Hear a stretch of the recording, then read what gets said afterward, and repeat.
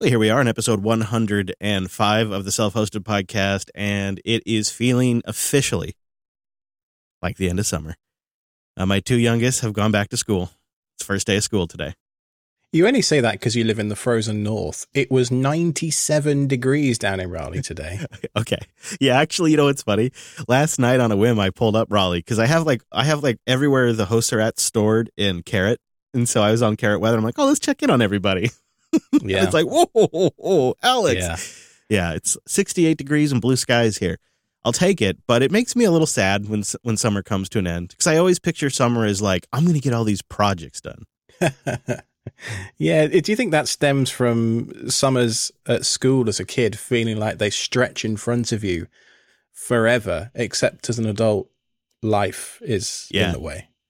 You get that. And also for me, it's like, well, I'm going to have more daylight. So if the sun's going to be up till 8 or 9 o'clock, I should be able to get like twice as much stuff done. That should happen, right? So, all right, I'll plan. Like my big thing, and I got close, was I really started for a moment with Brent's help to wrap my head around all the different ways I could improve the RV and the studio with ESP devices, modules, and just little things that I could get like the sonar module or relay, controls and temperature sensors and moisture sensors and all these little things I wanted to do for LEDs, where I wanted to add a few more LEDs controlled by an ESP. And I got a lot of the kits together. I got various parts. I got some LED light ropes. I got some relays, and then just sort of lost momentum on all of it. And I thought by the end of summer, I'd have like these lights installed and I'd have some stuff implemented. And nope, I didn't get to it. Not at all. So I feel a little bad about that. I think the trouble with some of those sort of more DIY projects like the ESP based stuff is a lot of the times you don't know every single little piece of the jigsaw that you need until you start getting into the project. And then inevitably you do the calculus of, well, it's $15 on Amazon for this thing, or it's $4 on AliExpress for the exact same thing. Do I just wait 3 months for it to arrive on the slow boat, or do I pay the Amazon tax? And that can be the biggest impediment for me to finishing some of these more bitty projects, some of the ESP stuff. So I took the route. I recently ordered something called an ESP clicker. In my bonus room above my drum set, I have a skylight with an automated Velux blind, motorized solar powered blind in it. And it has a remote control, an RF remote control. I think I've mentioned it on the show before, which is paired with that blind. And I don't really want to go about hacking the RF protocol because the Velux blinds have some kind of encryption key rotation nonsense in them, which means not random strangers can't control my blinds, which is... Yeah, I guess that makes sense. Nice, but also, do we care? But okay, fine. Not for that particular skylight, probably not. And this is interesting because this is probably something that everybody has in their home, some device like this that has a remote or whatnot. Exactly. I'm listening. You're right up my alley right now. So this guy, I can't tell quite where his accent's from. It sounds Eastern European, sort of Russian-ish. I'm not entirely sure where this chap's from. But he runs a website at Priceless Toolkit, which is an IoT shop. And he sells pre-assembled circuit boards for all sorts of ESP-related nonsense. And this ESP clicker has 3 microscopic relays on it, which can simulate up to 3 different button presses on different physical devices. So the use case he shows in the linked YouTube video on the product page, which there'll be a link to in the show notes, by the way, is that he has automated his coffee maker, which is not Wi-Fi enabled. The only way of interfacing with this physical device is to stand in front of it with your meat sausage and just push the button on the front of the machine. Well, except, of course, all that's doing in reality is bridging a contact. So all the relay's doing inside the ESP clicker is the same thing. And obviously, because it integrates with ESP Home, Home Assistant integration is a mere click away. And so I imagine you kind of have to pick and choose the device you're wiring to. Like you'd have to be willing to open it up and wire some contacts on that side. Yes, absolutely. If you're not into soldering or into hacking potentially very expensive devices to pieces to integrate this thing inside of, stay away. But for me, with my Velux remote, it has some surface mount buttons on it. It's got each button has 4 legs on it. So I get my multimeter out and I turn it into continuity mode.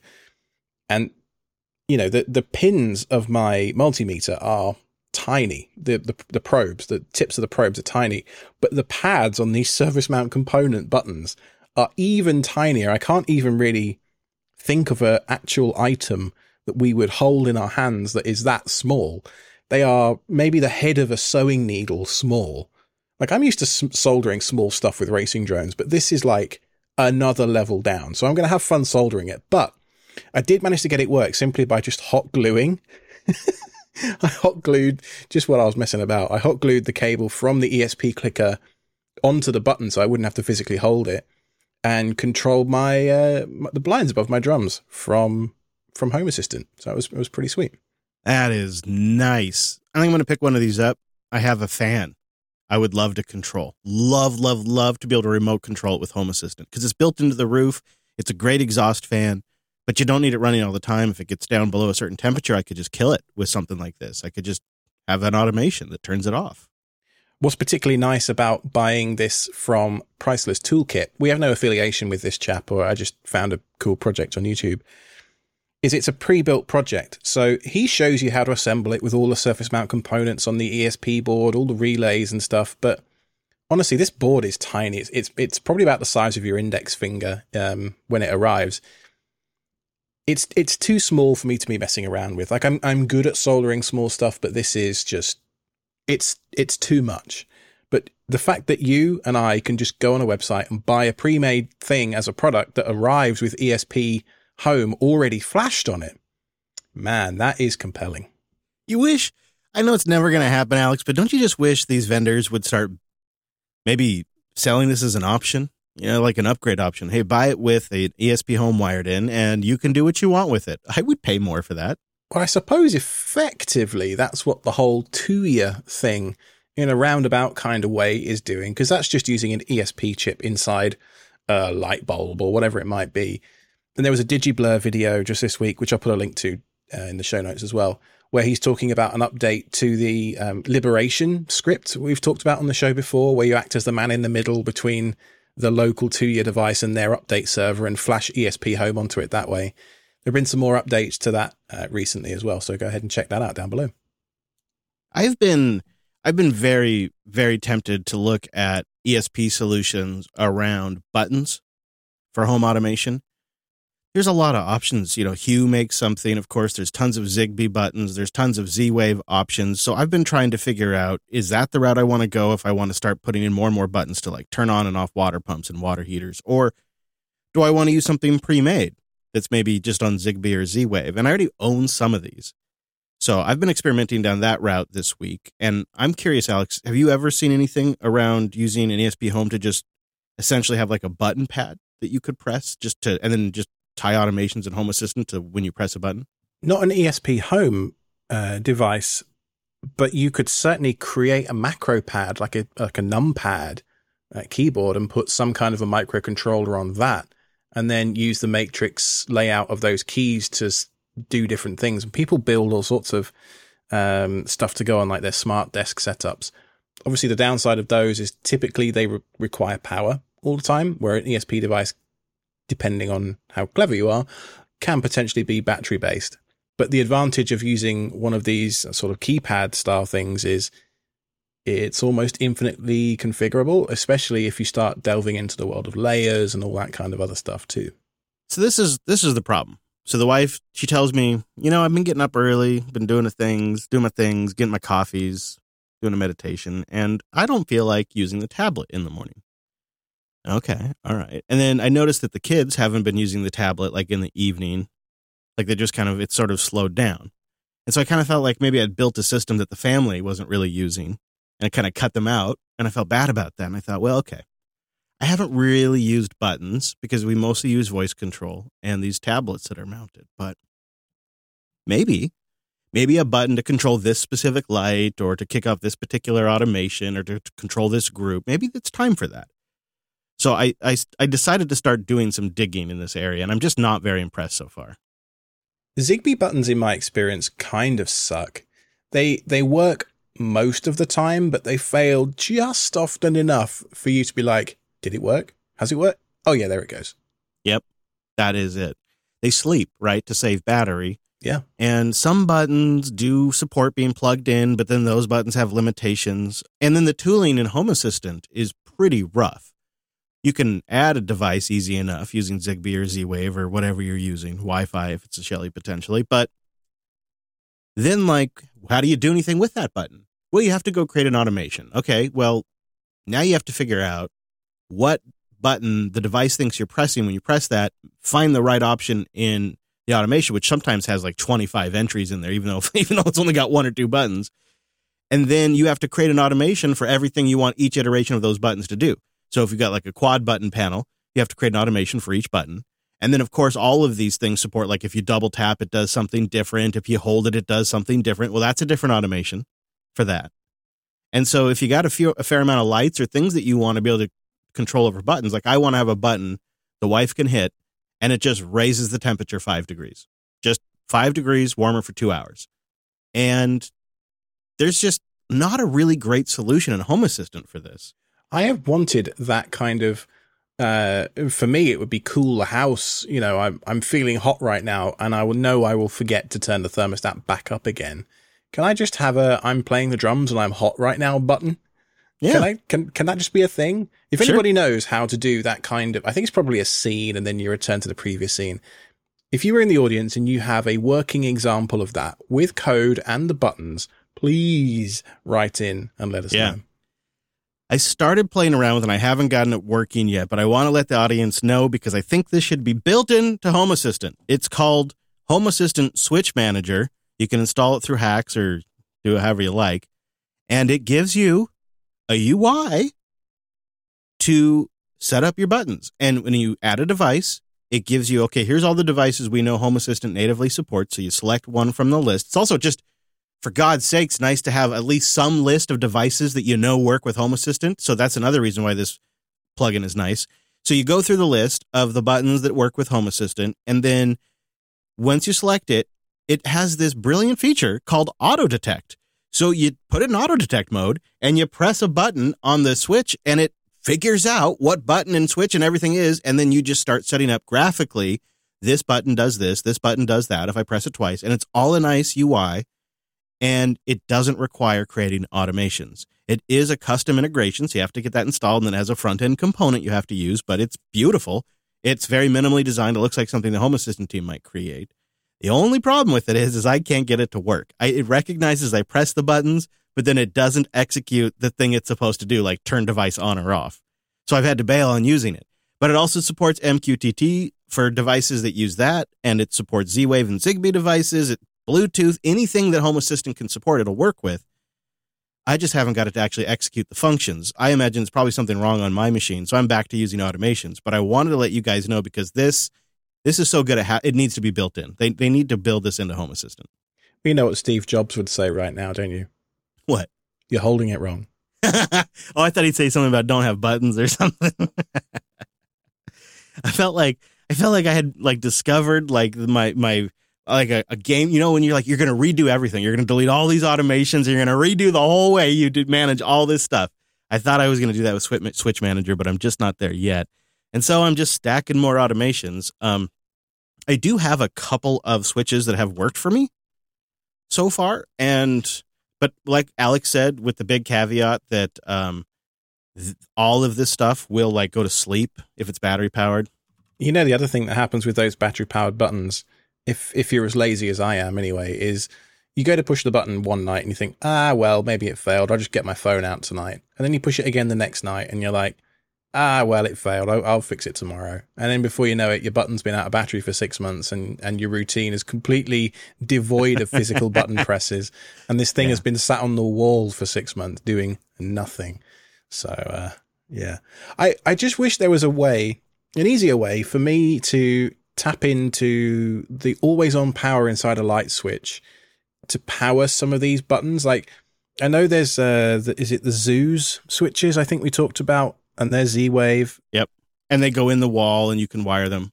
I really want just some kind of a non-offensive button pad which looks like a light switch and behaves like a light switch for normal people and for me in the middle of the night, to be perfectly honest with you.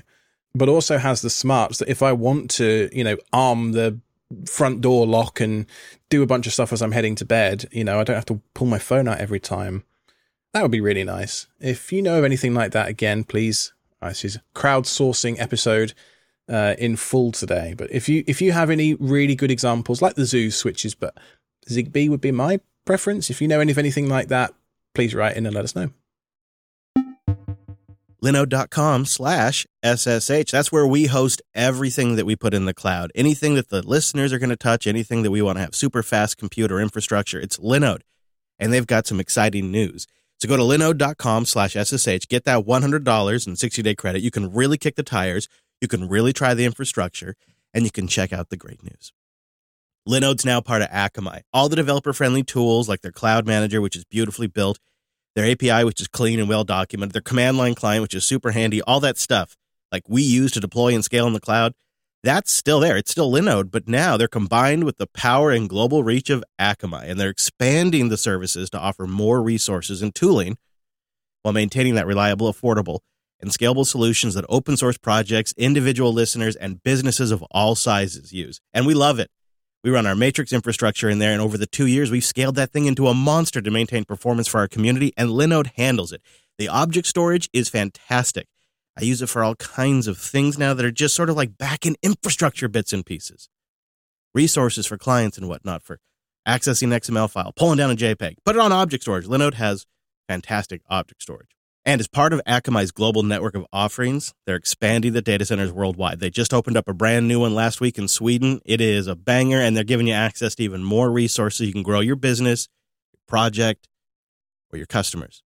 So why wait? Go experience the power of Linode, now Akamai. Go to Linode.com/SSH. That's where you go to get the $100, support the show, and learn how Linode, now Akamai, can help you scale your applications from the cloud all the way to the very edge.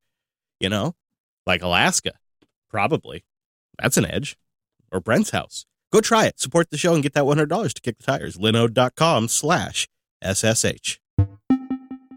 Now, before we get to an interview with Antonio, who is the lead developer of the MergerFS project, I came across a really interesting article on TechCrunch earlier. Matter. Not the Matter you're probably thinking of. No. Not the home automation Matter. The other Matter, the app which lets you read stuff later and transcribes and reads it back to you, Matter, have added podcast transcription support today. This is getting more and more popular. I've been hearing from listeners that already just transcribe our shows, and so another tool, in that cap is nice. I don't think I'm familiar with Matter. I actually, when you put this in the doc, I thought you were talking about the communications protocol. Well, the thing is, it's not self-hosted at all. And the reason I mention it today is not for our core listener base, of course. It's actually going to make me get off my ass and look at how we can transcribe some of the JB show notes automatically using some of the Whisper tooling that's getting really good these days. The tricky part, and again, if you know a way around this, write in, let me know. That's the theme this episode, isn't it? If you have a good way of doing the diarization. So Alex said this sentence and then Chris said that sentence. I think typically Drew, our editor, does a pretty good job of making it so we don't step on each other, which isn't always the case with podcasts. So the diarization part should be fairly straightforward for the most part. If you have a good way of doing that with the open source Whisper tooling that you're using, let us know. We'd love to build it into our release pipeline. One thing we could do to make that simpler, it would require some help from Drew, but I've talked to him about this, is supplying host tracks. So there's a Chris track and an Alex track. And so you give that to Whisper, and Whisper knows everything said on this track was from Chris. Everything said on this track was from Alex. Ooh. Yeah, of course we have that option as the creators of the content. Yeah, we got it, and we have the source. We got it multi-track, so we do. That's what's cool about being able to build it in at the production levels. We could potentially do that. I'm really, really excited about getting that rolled out because I've been experimenting, manually generating them, manually attaching them to the shows for some things every now and then, trying different formats. It's so close. Like, it still messes up on some of the tech terms. So, this doesn't seem totally feasible, but a dream of mine would be transcription gets published, and then people could do pull requests against it, and the community could maybe fix the transcription if they cared, because it's not something we're going to go back and clean up. I could see us running a better transcription 5 years down the road and just overriding all of the transcription files with a better version. I could definitely see that at some point. Alex, you had a chance to sit down with the lead developer of Merger FS, and he joined us for a chat. So welcome back to the show, Antonio. The last time we spoke to you technically wasn't in self-hosted. It was in one of the Jupiter Extras shows where we interviewed you with Drew and Brent to talk about Merger FS. How are you? I'm well. How are you doing? Doing good, thank you. How is the new Texas sunshine treating you? It's been hot. It rained once in 2 months for like 15 minutes. We kind of celebrated. So it's been a little bit to acclimate from New York City, but it's been good. Yeah, I tell you, we were just talking about this before we pressed record. I think if I lived in Austin, I would probably have gained another 100 pounds since moving to America. Just some of the barbecue down there is just next level. The food in general, right? The Mexican food, of course. The Tex-Mex, yeah, of course. And everything. I mean, they've got all these fusion. My wife and I, it was our 9th anniversary of dating, and we went to this place. It's like brisket, but with an Asian flair, and really good. Came home completely suffocated, like fell asleep on the couch afterwards. Delicious. And the fact that I work from home and I'm in my office, most days, 5 days a week at least. I'm lucky that I haven't put on that 100 pounds you mentioned. That sounds amazing. Now, for those of you in the audience that don't know Antonio, I'll forgive you because it was 2019 the last time I think we spoke. Antonio is the guy behind Merger FS. I think one of the most underrated, dare I say, like low-key, awesome bits of Linux technology that's really changed the way in which I interact with hard drives in media servers in particular. So the idea behind it is you have just a bunch of drives, and then you point Merger FS at them with an FS tab mount entry or something, and then it kind of pulls those drives together into one big, what would you call it, like gluttonous mount point, and then you can kind of traverse all of the files and folders on those drives as part of that JBOD as if it was just one single massive drive. With conditions, but yes. I mean, if people are familiar with Drive Pool on Windows or Union FS on Linux or AUFS, there's a few different technologies over the years. Union file systems have been around for 30 years at least. If you use Docker or containers, you might be familiar with Overlay FS, which is a different kind of Union file system. So yeah, I'm in that category. All right, so let me ask you this. It's been, 2 or 3 years since we spoke, 2019, I think, the last time. This is your opportunity to tell the good people of the Self-Hosted Podcast what's changed. There's been a lot of random stuff. I mean, the core features are all there. For the average user, I don't think much has changed, if anything, at least from their perspective. Under the covers, I've done a lot of cleanup. I years ago embedded libfuse into the project to make it easier for me to extend things. And I did a lot of kind of retrofitting of the code there. I reduced memory footprint quite a bit and introduced some techniques to just limit fragmentation of memory, which was an issue for some users. If you had a machine running for a long time, there's a lot of churn of objects, especially on SBCs, smaller RAM systems, that would cause issues. So I've helped mitigate the amount of memory in general used, and then kind of limited that memory leak in the form of fragmentation. I've also added, kind of again under the covers, threading pools to certain behaviors. This is one of these things as a software developer. You have an idea of who's going to use your software in a certain way, and then you release it on the world, and people use and abuse it for all kinds of other purposes. And I've had folks with like 4-socketed Xeon systems running it against local shares, running different file systems, connecting to remote file systems of all sorts. And in those situations, the concurrency can be both good and bad. Good in that you've got more things happening in parallel, but because of how scheduling works, it can actually reduce the throughput. And so there's features for like pinning threads on the cores to separate receiving of messages from the kernel with actually processing them, allowing you to determine how many kind of readers you want, how many processors you want, and then different strategies for pinning the cores. And that helps increase throughput. I haven't released this yet, but soon I'm releasing a feature that's been asked for a while, readdir, right? Like when you actually scan directories, a lot of people will have network file systems and the latency to connect to those is pretty high, or they have maybe spinning disks where they're asleep. And so I'm concurrently connecting to or doing a read dir on all of those at the same time, if optionally, because it increases the memory usage a bit. But that way it can reduce the latency to actually get that data. And so when you do an LS, it's faster.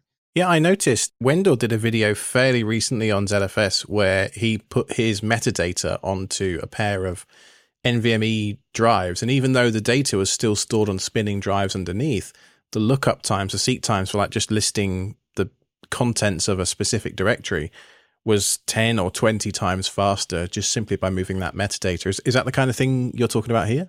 No, though I have been working on something similar. Ooh. MergerFS and a lot of union file systems at their core is almost like it's just a union in the truest sense. Imagine you have A, B, and C, and you were to LS in each one of them individually. Under the covers, that's all MergerFS is doing. And so imagine you type LS and your drive has to spin up and it takes like 10 seconds. Well, if each one is asleep and it takes 10 seconds each, it's going to take 30 seconds at least in aggregate. Now, what this feature does is just issue each of those at the same time and then aggregates the data as soon as it's available. So you're looking at more like 11 seconds rather than 31 seconds. That sounds fantastic. And I guess, do you have any sense of what the typical MergerFS deployment size is? I mean, there's no telemetry or anything like that in your packages, are there? So it must be tricky. It's one of these things where the exceptions probably indicate the rule. And what I mean by that is the most questions I get about MergerFS are usually from total noobs who don't know anything about file systems, right? And so unfortunately, there's only so much I can do to simplify what a file system is. That's most of us, by the way, dude. You know that, right? Well, yeah, but I mean, people who have like zero Linux experience, they're coming straight from Windows. They really have no understanding of how file systems work, even from just a general purpose user perspective. And so I get a lot of questions from that. But then the other side is the people who have these, like I was saying earlier, these crazy setups of like multi-socket Xeon systems with 100 threads or something. I think there's probably a very large silent minority or majority there of people who just are, they've got 5 drives and that's kind of their setup. And maybe they want an SSD in there on occasion. Well, speaking of SSDs, I actually had a question for you around caching. This is something on Perfect Media Server that I actually get quite a bit as a question. It's pretty common in the Unraid world because of how they do their parity calculations. You're basically halving your write speed of any disk because for every single write you make, it has to make another write to the parity drive as well. So it basically just cuts your write performance in half, which is why Unraid many years ago adopted that cache drive and then mover script type stuff. Now, I know there's some stuff in your README about, is it Bcache, I think, and a bunch of other stuff. What's your take on caching? So there's lots of levels of caching, and this can be very confusing for folks. And unfortunately, again, it's one of these things where the features are there for functionality purposes. If there was one great generic way to set it up, I would just make that the default. Unfortunately, I find that that's not the case, especially since a lot of people are using it in a way where if you did introduce caching, people want to write things out of band, right? They want to be able to write to rclone independently and still have MergerFS work. And you can't have caching there because there's no way you'll eventually get into a bad state with that. So there's kind of caching in the kernel, and MergerFS has a number of features there that are related to Fuse directly. Then you have caching that MergerFS itself can do. I don't do too much of that, though I'm looking at doing some more of it just to reduce sort of the amount of calls I have to make into the kernel. And then there is usually what they call like tiered caching for the underlying devices. And that is where you have like NVMe or Optane in front of spinning disk, or Optane in front of SSD in front of spinning disk, or that tier of setup. And this is something that I hope to fix in the next year because MergerFS has kind of a simple key value pair config setup. It's difficult to articulate to the software something like a very thorough tiered caching system. But there are ways to implement that regardless out of band. And that's the kind of things I generally show in my documentation, which is similar to those mover scripts that DrivePool has or Unraid has. What you can do is just create 2 pools, and you can set one pool up as your primary pool. And that's where you put your SSDs, your fast storage, and your slow storage. And the idea is that you create you have a policy in MergerFS. Every kind of file system function has a policy, and that policy is what chooses how to behave when that function is called. So for instance, you want to open a file, there's a policy that gets run, and it chooses which file is going to be opened, because you could imagine a scenario where you have 5 drives and you have 4 files across 5 drives. Like, how do you pick one? What you do is you set up a creation policy such that your SSDs are prioritized, right? So MergerFS is kind of always picking your SSDs. Then you create like a secondary pool. And the reason you want this secondary pool is mostly because it's easier than duplicating the logic of moving stuff from drive to drive. But the idea is you just then target, like with rsync, that SSD, and you just, every day or whatever, you just move those files over to the secondary pool. And that secondary pool has none of the SSDs. It only has your slow devices in it. And then so far as something like Plex or Jellyfin is concerned, the files haven't moved. They're still in the same place, most likely because of how, the MergerFS union stuff works. There is some subtlety there, but yes. Yeah, it's a neat idea. And I think, you could very easily combine that approach. I mean, that's how I've been adding ZFS into my, single storage mount point for the last few years.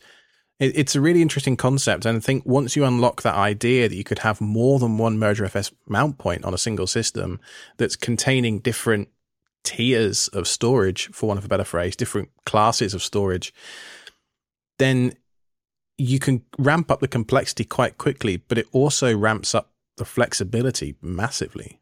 Well, yeah. And if you think about it, so that idea to add SSDs in that form came after a very popular usage of MergerFS, which I didn't see coming when I first created it, which is people will have a local cache of drives, and then they have, their data hoarder, all their ISOs sitting on Google Drive or something, and they tend to use rclone.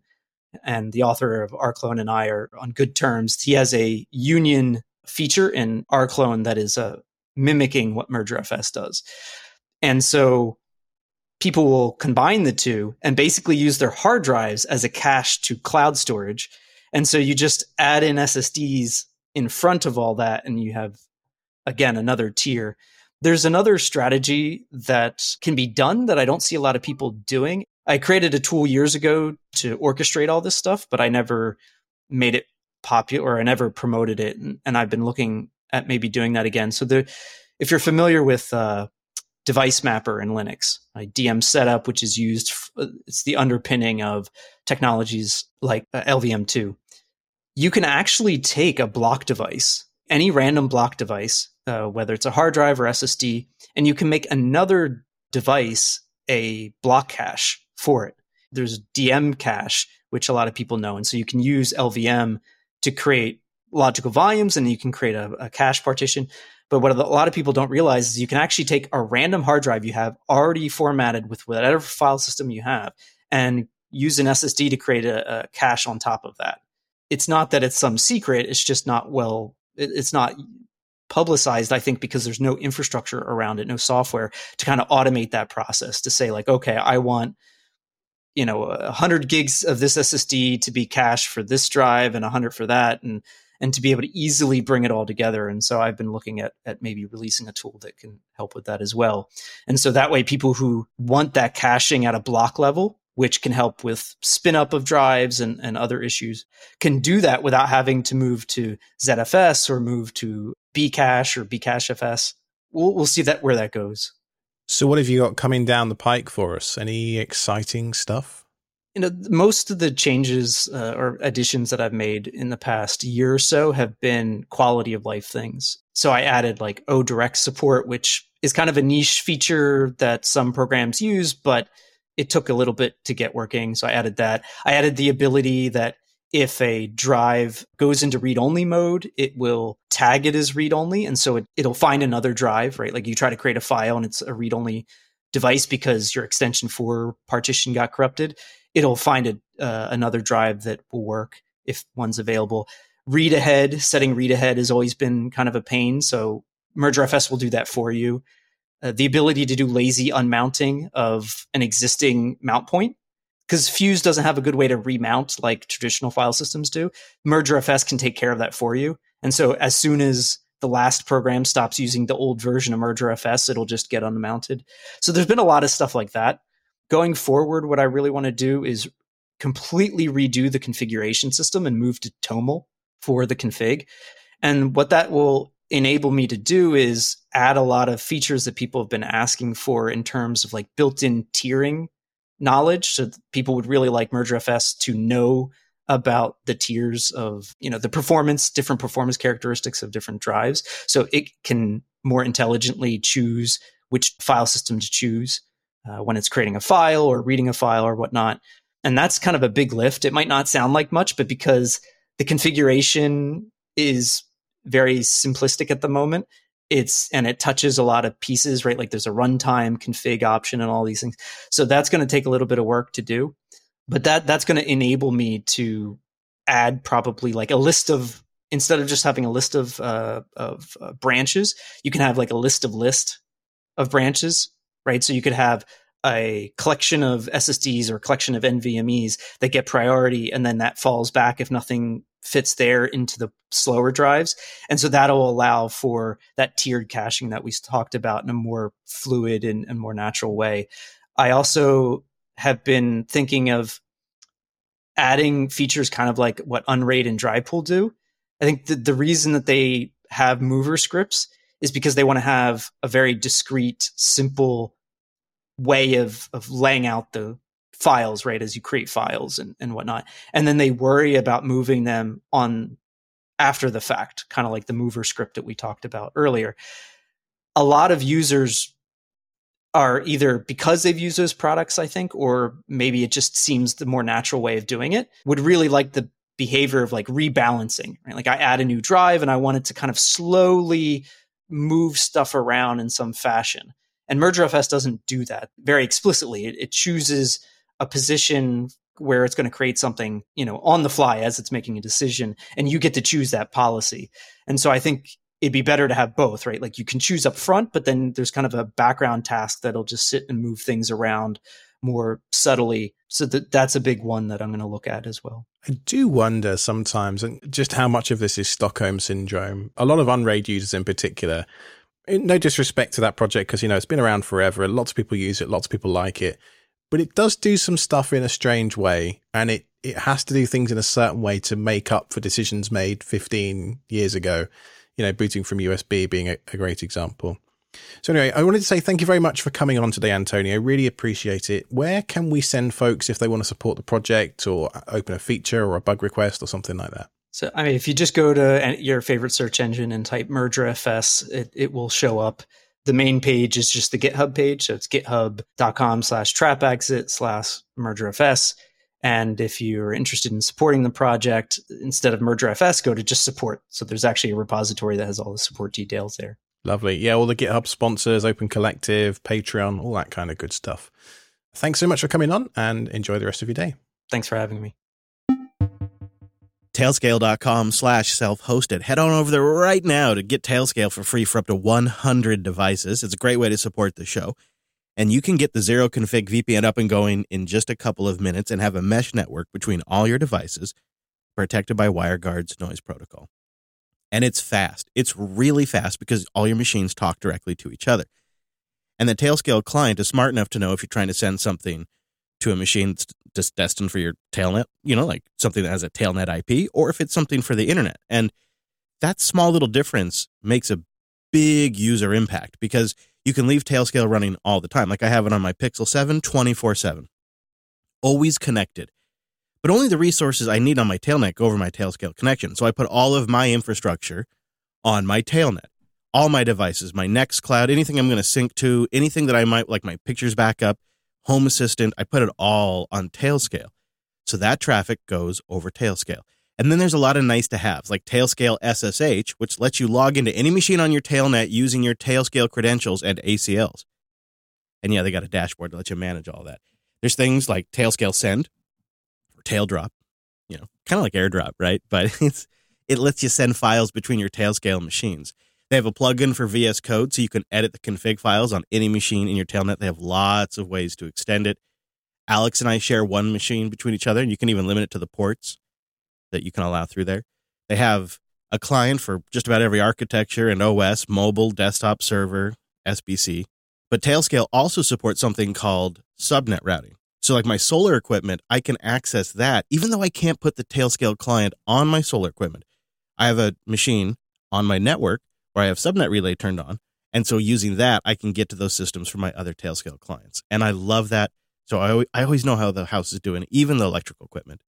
Go try it out, support the show, and get it free for up to 100 devices when you go to tailscale.com/self-hosted. Well, you've been asking, and I think we have an answer for you. It's always the Llamas. Llama GPT, LLAMA GPT, a self-hosted, offline, chat GPT-like chat box powered by Llama 2. No data leaves your device. And they just added Code Llama, which is one of the later models that Facebook just put out. And they just added support for NVIDIA GPUs. It's created by the Umbrel folks, and they've released this just as a general Docker image so you can put it on any system. Some of this stuff is getting crazy good. Just to go back to the transcription stuff for a second, there is a version of Whisper for Mac called Mac Whisper, which I've been using to transcribe all of my YouTube content recently. And I feel like having a local chat GPT-like bot, where I could maybe feed that, that transcription of a clip I've just recorded and say, could you maybe make that snappier? Or just, some of those little things that you use chat GPT for. It's always at the back of my mind when I log into OpenAI's website of where is this data going? So I love that this is 100% private and local. And the UI is beautiful. They've really picked like the best of the front-end software that's out there right now and combined it with the latest and freshest of the open source large language models, all on Docker, and they worked really hard to make it, although I wouldn't do it, but they made it possible to run it on a Raspberry Pi. I mean, it's horrible performance. Like, for example, if you're on an M1 MacBook, you're going to get generation speed of 54 tokens a second. On a Raspberry Pi 4 with 8 gigs of RAM, you're going to get 0.9 tokens a second. Okay, so it's a big difference. Why is anybody still running a Raspberry Pi 4 at this stage? Maybe you're like me and you're an old man and you're like, I like it slow sometimes. I know that sounds weird, but it's nostalgic when the computer's slow. I'm being facetious, of course I am. Yeah, I understand. There's plenty of good reasons. It is really nice to have it all local, though. I agree with you, Alex. And to have Code Llama local, too, is choice. Llama duck. This speaks to a piece of work I've been doing with, do you remember Morgan, the doorbell guy? Yeah. He and I have been working on a quick sync benchmarking script over the weekend. Cool. Finally. I've been wanting to work on this for a long time. I think I mentioned it in the show a few episodes ago as well. But essentially, I edited together some of my old drone footage into a 2-minute clip of the Ribblehead Viaduct in the UK from a few years ago.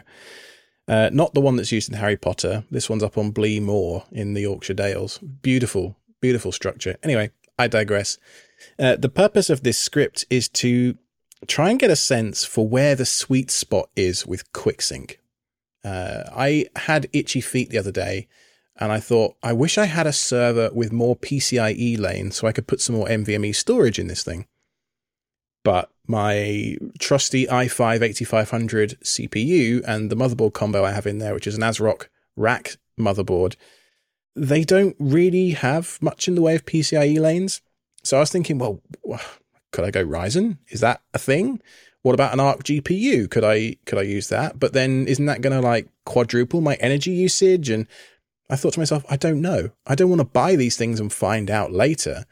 So what I'd love to do, and it might be ready by the time we record the next episode, but keep an eye on the Discord server. There's an active thread over there on the Perfect Media Server channel called QSV testing, Quick Sync Video Testing, where we're talking about the various different iterations of this script and how we can do benchmarking across all or as many of the different QuickSync encoding engines as we can.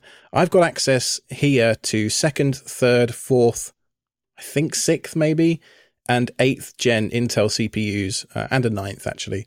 So if you have something else, or indeed you have one of those and you'd like to run the test as well, join the Discord and let me know in that channel, and we'll share the GitHub repo with you where the script is. The idea is to try and figure out where the sweet spot is in terms of price to performance, in terms of codec support, all that kind of stuff. Why hasn't this been done already, Alex? Why hasn't this been done already? I don't know. I mean, I look at what LTT Labs are up to, and Gamers Nexus, and they're all focused on gaming. Like, that's fine, but the Terminal's my favorite video game. I don't need a 3090. The hardware can do other things besides play video games, you guys. Yeah, sometimes. Yeah, sometimes. That'll be really great to see the results. I'm very curious to see how that plays out. The QuickSync sweet spot. That's going to be awesome. Yeah, well, when the benchmarks are all run and all the rest of it, I'll make a proper blog post, perfect media server page, podcast episode, YouTube video. The virtuous cycle of content will be strong with this one because it's a lot of effort. So I am very tempted by the Arc GPU. I have one in a machine in front of me, and it sings with Linux. Everything works so smooth. It's so snappy. Full Wayland support. It's all just flawless. However, I constantly struggle with tools like Stable Diffusion or Llama GPT or even video encoders. They just don't even grok what the Intel Arc is. Nobody has really built support, and then you have to go find, as far as this is my understanding, like if you want to run something like, say, Llama GPT or Stable Diffusion using the Intel Arc, you basically got to go get patched version of the project. Well, you could do what Wimpy does and run multiple GPUs in the same system and just have a headless NVIDIA card that has the CUDA driver available for those particular apps. Not an awful solution if you've got the card already. Like, if you've got the hardware, I don't think I'd go out and blow the money on a high-end NVIDIA not to use it for anything else. But if I already had one. Yeah, also, not only do you have to have the physical hardware, you've got to have the minerals to configure it too. It's not a simple task. 45homelab.com. Big, strong, fast storage servers with affordable, high-performance, high-capacity enterprise storage solutions for all industries, for all data size requirements. I mean, we're talking professional-grade solutions that are ideal for a business, maybe your home lab too. So go check out 45drives.com to learn more about those folks. You might remember them from the show before, and they have been cooking up 45homelab.com. What if you took all the ideas and all of the skills learned and all of the workmanship that went into the enterprise-grade storage, but you made something just for the home lab? That's their mission. They want to change the storage market, and they think they have a vision for the future home lab product market. They've been listening to feedback from our audience because we had them back in Self-Hosted 98, and they're cooking up 45homelab.com. I think it's going to be up your alley, so go check that out. Again, it's 45homelab.com for the stuff they're working on for us home labbers. And I think 45 Drives maintains probably one of the best relationships with the open source community. They have open designs for their hardware. I really like their overall ethos and where they take this stuff, so I think you might like it too. So go learn how 45 Drives does things differently at 45drives.com. And if you get a chance, tell them the Self-Hosted Show sent you if you end up buying something. And take a minute and go visit 45homelab.com. I know, it's two URLs. It's tricky. One's the company, 45drives.com, and one is the project they're cooking up for us self-hosters, 45homelab.com.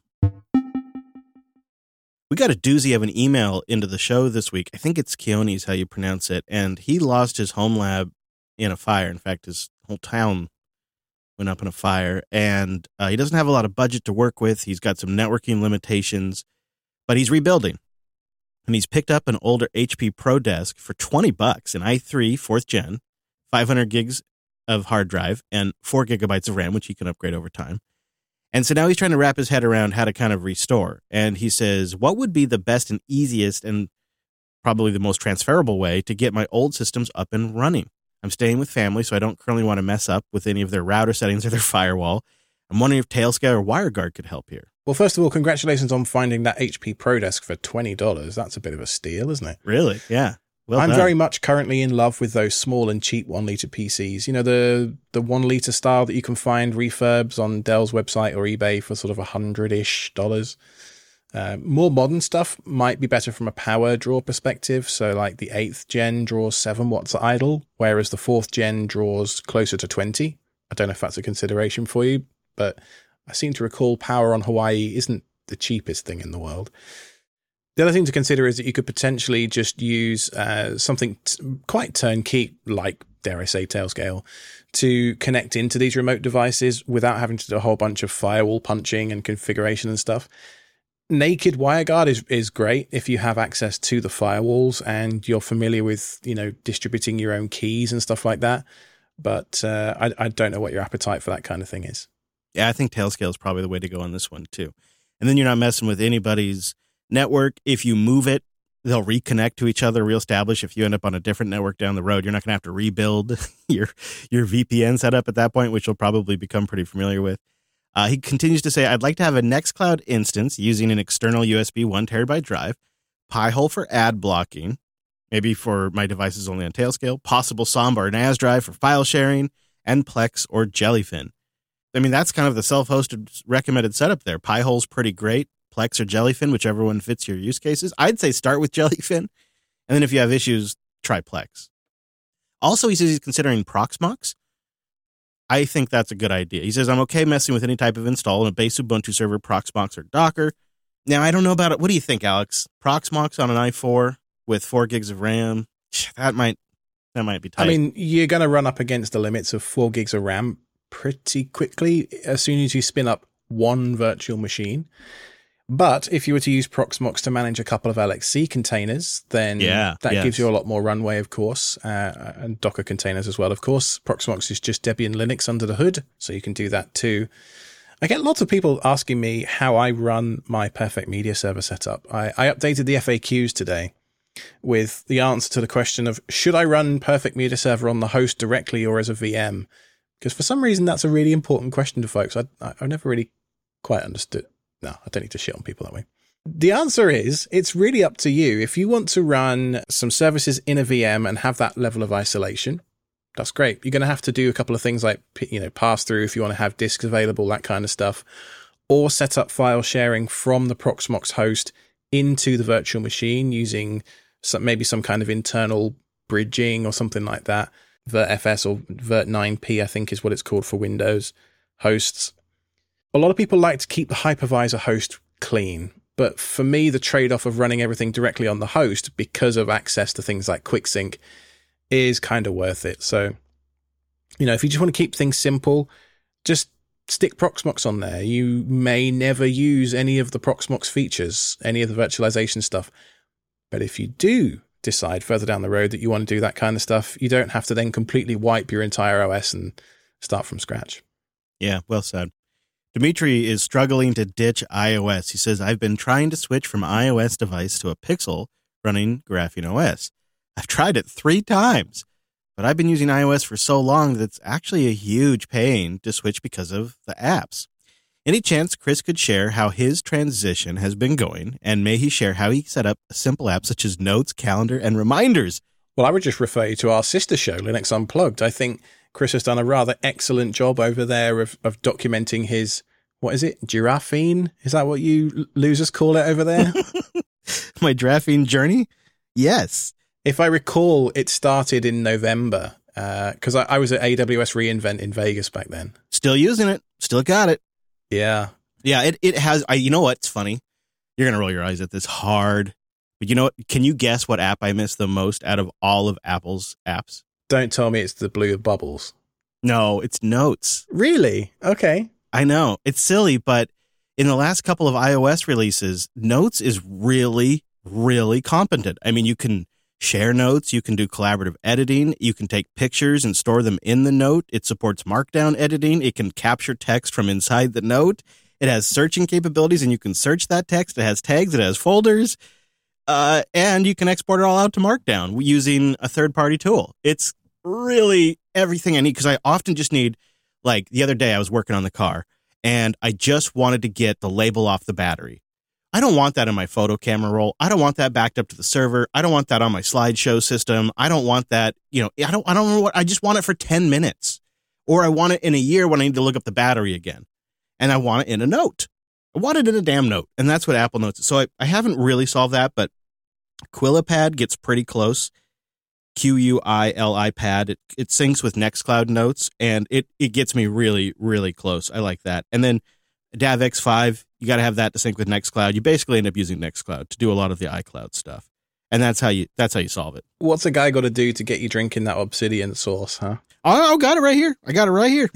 Oh yeah, no, I'm using Obsidian, but Obsidian isn't great for image-based stuff. No, that's true. That's true. So I use it for like my actual like oil change notes and things like that. I put in Obsidian, but what was great was the other day, like I did a bunch of work on my car in the summer, and I thought to myself, when did I last, because I've got a track day coming up in October, thinking, when did I last change the oil? Which event was it before or after? And I couldn't remember specifically how many track days the oil in the engine has. And I went and looked in my Obsidian, and sure as you know, a few hundred miles ago, and I changed it the day before. So it's done 1 day on track, this current oil change. And I'm like, oh, past Alex, I love you. Thank you so much.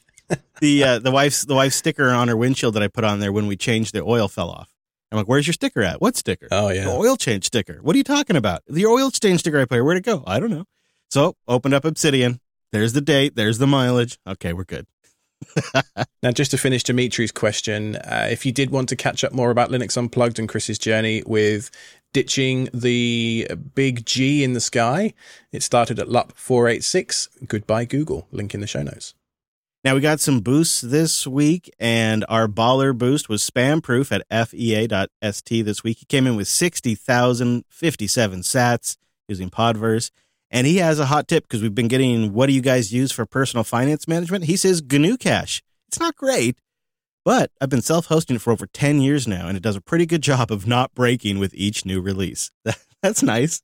What is that? Is that an indictment of the current state of software or what? Yeah, really. The headline feature is it doesn't break. Well, there is also a real practical matter of going with something like GNU Cache. It's not super flashy, but it's been around for 226 years. It just is steady as it goes, and it's open source, and it's established at this point. So I gotta give a +1 to the GNU Cache recommendation. Thanks, Bandproof, and thanks for being our baller. Leaky Canoe came in with 50,000 sats using the index. Hey, gents, thanks for the great show. I'm just getting started with Home Assistant. What wisdom can you impart on a newcomer into this deep rabbit hole? Also, what communication protocols do you choose when you build out? Z-Wave, Zigbee. Also, you could add Matter, Wi-Fi, Thread, Hughes. What wisdom can we impart on a newcomer? Start small. It's very tempting to order 800 devices and try and do it all at once. True. You don't need to do that. But as we talked about earlier in the show, quite often you'll get halfway through doing a project, whether that's an ESP-based build or whether that is some kind of light switch swap out, and you'll figure out that, oh, actually the bulbs in the ceiling aren't compatible with this type of dimmer switch, and there's going to be roadblocks. So I would just take it slow, do maybe a room at a time, or a certain type of, do lighting all at once or something like that, or start off with climate or something really simple, low-hanging fruit where the stakes are pretty low. I think I've talked about this in the past where, if you're doing something like home security right off the bat and you're figuring out all the Home Assistant nuances, the stakes are high-ish in that if you screw up, could potentially leave your house unlocked overnight, which probably you don't want to do that. Whereas if the lights turn on at 2 a.m., okay, it's a bit annoying, but nobody's going to be actually hurt or otherwise. Yeah, hopefully. Yeah, I wonder, what is your thought on doing like a base Ubuntu or CentOS or whatever, Nix, and running Home Assistant core in a container versus going with the whole Haas operating system supervisor setup as for a beginner? The inbuilt app store is super powerful. I don't use Node-RED hardly at all anymore. I used to use it a lot when I was in the beginning, so Node-RED is a more visual-based way of writing automations. I got into that several years ago before Home Assistant made their automation UI a lot better. There's still a place for Node-RED if you want to do some really complicated stuff, because you can drop to JavaScript if you're so inclined as part of that workflow.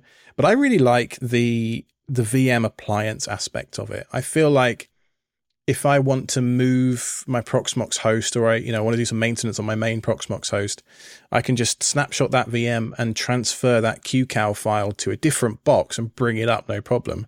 Whereas if it's on a physical piece of hardware and it goes pop, then if I'm not in the house, it's more tricky for me to recover from that situation. The other thing I would say is make sure you've got a proper backup. So I've been using for the last several years the Google Drive backup plugin. This takes a snapshot inside the environment of the VM of the entire Home Assistant configuration, including add-ons and all the rest of it. And it backs it up to Google Drive. You can configure how many snapshots it keeps, and it rotates them out every 7 days for you, or whatever you want to do. Yep. Also a +1 on that recommendation. You can also go in there and have it do like, hey, I'm about to go do an upgrade. So do a backup for me and immediately send that off to Google Drive. So that way, if anything goes wrong, I can bail out. Also, you asked about communication protocols, Z-Wave, Zigbee, etc. Man, that is a hard question to answer. It kind of depends, bro. Like, it depends on your home, because I have both Zigbee and Z-Wave, and there's things I like about both of them. Zigbee is an open standard. It is going to also probably, you'll find cheaper devices, so you can save some money. Because it doesn't require a certification, and Zigbee's kind of being folded into Matter, so it probably has a really long future. Z-Wave is a proprietary standard that you have to be certified on, but that means that in order for devices to get certified, they have to pass a certain level of QA. And it's 900 megahertz versus 2.4 gigahertz for Zigbee. For me, 900 megahertz just works better, goes farther, does more, is more reliable. I tried to switch over to Zigbee and went back to Z-Wave because it's just 900 megahertz. I think at the end of the day works better for me. I would try to put as few devices on Wi-Fi as possible. Absolutely fine to have Wi-Fi devices. I've got plenty of them. If you already own some, it's fine. But ultimately, I like to have everything on Z-Wave or Zigbee as much as I can, especially things that are sensors, switches, and that kind of stuff. And also, if you can, when you're getting smart plugs, buy ones that have energy monitoring built in from the beginning, because then you get all kinds of great data you can use later on. MCZP writes in, number 1, I own one domain, and now I just feel inadequate. What surprised me is how many people boosted in just saying they own one domain. Yeah, Chris, you are not normal, my friend. Well, how many domains? I mean, you have a lot of domains, right? I bought a couple this week, actually. Yeah, we actually tried to buy self-hosted.forum this week.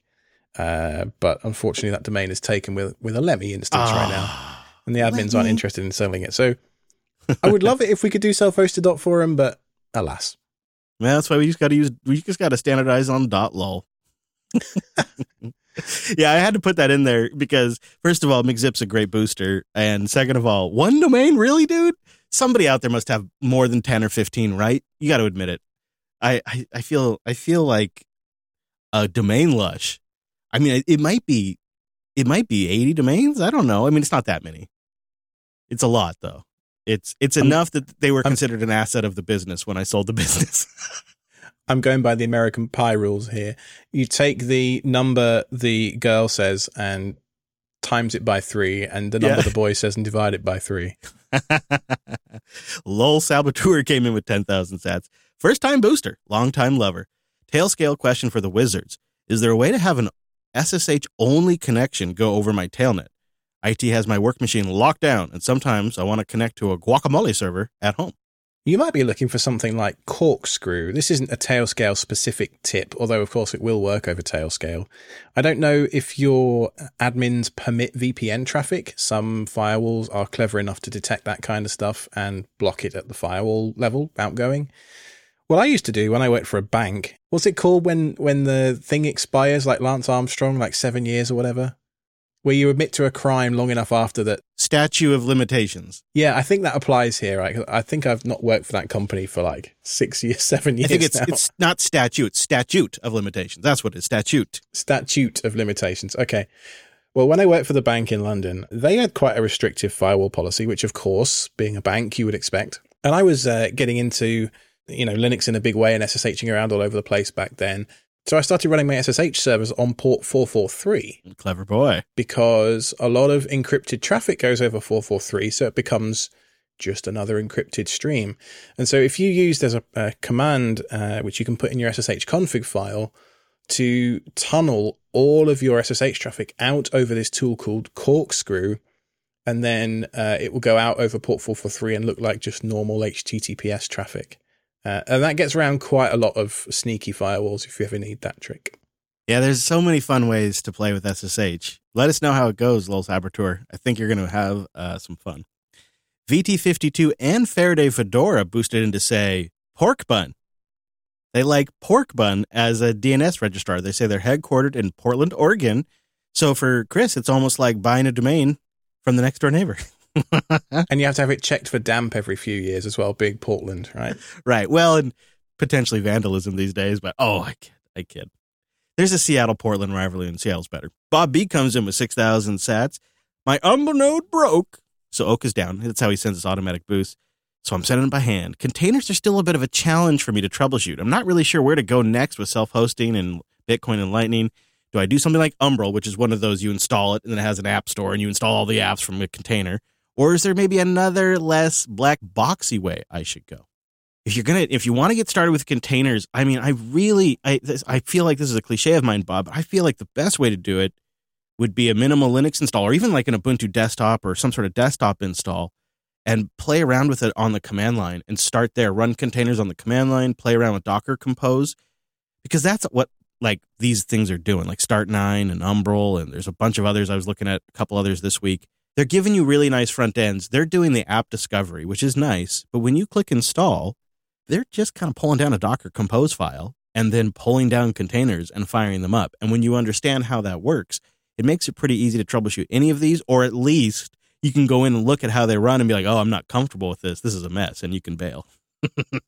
Yeah. I mean, I've got a bunch of tips over on perfectmediaserver.com, which, by the way, I should say, in the last episode, I put a call out to the audience to say, hey, send me some money, please, to support the website. And boy, did you guys respond. I had nearly $400 in donations come in the last 2 weeks. Oh, that's awesome. Which was amazing. It's more donations than I've ever had for any of my projects previously. That should cover some of the run costs of the server for a while. Yeah, it's about 15 months. It's great. Of runway, which is the first time perfectmediaserver.com has ever not just been out of my own pocket. So thank you so much to anybody that donated, and I really, really appreciate it. So on perfectmediaserver.com, there is a containers section where I sort of walk through Docker and Docker Compose and all that kind of stuff. You could also have a look in my GitHub repo, which I'll put a link to in the show notes, for all the various containers that I run personally. And I run that through an Ansible configurator to spit out the Docker Compose file. That may or may not be too advanced for you, in which case there are tons of Docker Compose examples for those similar apps on the internet. Or just join our Discord and ask for some help, and we'd be happy to help. Our last boost this week that makes it in before we have to run is from Gene Bean, 19,998 sats. And he sent me some pictures of a traditional American rotary phone where you put your finger in the thing and you it around. And he has done an integration with his VoIP system, and he can pick it up and do voice commands to Home Assistant on an old classic rotary phone. He sent me all the pictures in Matrix, and it is so neat. And he pointed us to the VoIP integration for Home Assistant, which is how he's kind of making all of this happen. And he has a little bridge adapter with a PoE adapter, so the whole thing's powered, and it's just so great. I remember I was probably a teenager at this point, but my stepmom brought home a rotary phone from, she used to work in the doctor's office, and I think they were having a clean out or something, and she brought home this rotary phone. And, you know, I was a bit of a gadget head even at age 14 or whatever it was. And I remember she put this thing down on the kitchen table and said to me, how would you use this? How would you dial a number on this phone? And I look at it and I'm poking the buttons thinking, I have no idea. And I got the idea that the dial on the front sort of moved. And then I was like, wait, I have to drag it all the way around and then wait for it to go all the way back and then do the next number the same way. Like, I want to dial 999. That's going to take me a while. Yeah. I loved them, though. Just playing with it. I liked playing around with it. They had such a wonderful, like, Land Rover-esque mechanical engineering, like, clunk to them, didn't they? Yes, they were very clunky technology. Also, I'm going to put a link in the show notes. Gene Bean sent along a link for HomeCam for HomeKit. And if your cameras are HomeKit compatible, it gives you like a dashboard to bring in all your camera feeds into a single pane. It looks really cool, so I'll put a link to that in the show notes.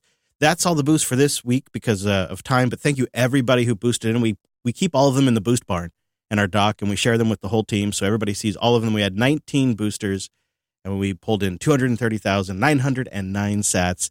Thank you everybody who did boost in. We read all of them, and if you'd like to boost the show, you can get a new podcast app, podcastapps.com. Let's see, Podfriend is on there, Fountain, Cast-O-Matic, Podcast Index is on there, Podverse. Lots of different apps out there, podcastapps.com. Or keep your app, getalby.com, top it off, and then go to the Podcast Index and boost in, and we'll read your message on a future show, and you're supporting us directly. And, of course, thank you to our members, our SREs that are making the show possible and supporting the ongoing production. You get an ad-free feed with bonus content, a post-show. That's at selfhosted.show/SRE. And don't forget about our upcoming meetups. Linux Fest Northwest is, of course, happening any day now, and there'll be a bunch of last-minute shenanigans, I'm sure. We're thinking about doing some kind of a live recording on October the 20th. We're not quite sure of the details or whether we'll move it to the Saturday whilst we're at the fest. Who knows? It's all up in the air. We could do a live show at the fest, maybe. That's not a bad idea, Alex. Yeah, I don't know. We should talk more about that. We'll see. I mean, I don't know about you, but I kind of like having an editor. Yeah, that's true. Well, you can still edit. It's just going to be, yikes. Not, it won't be his fault, but it'll be noisy. Just be a little noisy. Yeah. So anyway, if you want to find out more about that, meetup.com/Jupiter Broadcasting, as well as linuxfestnorthwest.org. You can go to selfhosted.show for all different places to get in touch with us. And I have a links site at alex.ktz.me. And you can find me in the Matrix. I'm at jupiterbroadcasting.com/matrix at Chris LAS. We got a self-hosted room or two over there. We got a whole bunch of chat rooms. It's really kind of a poppin' place. Come join us on the Federation. Thanks for listening. That was selfhosted.show/105.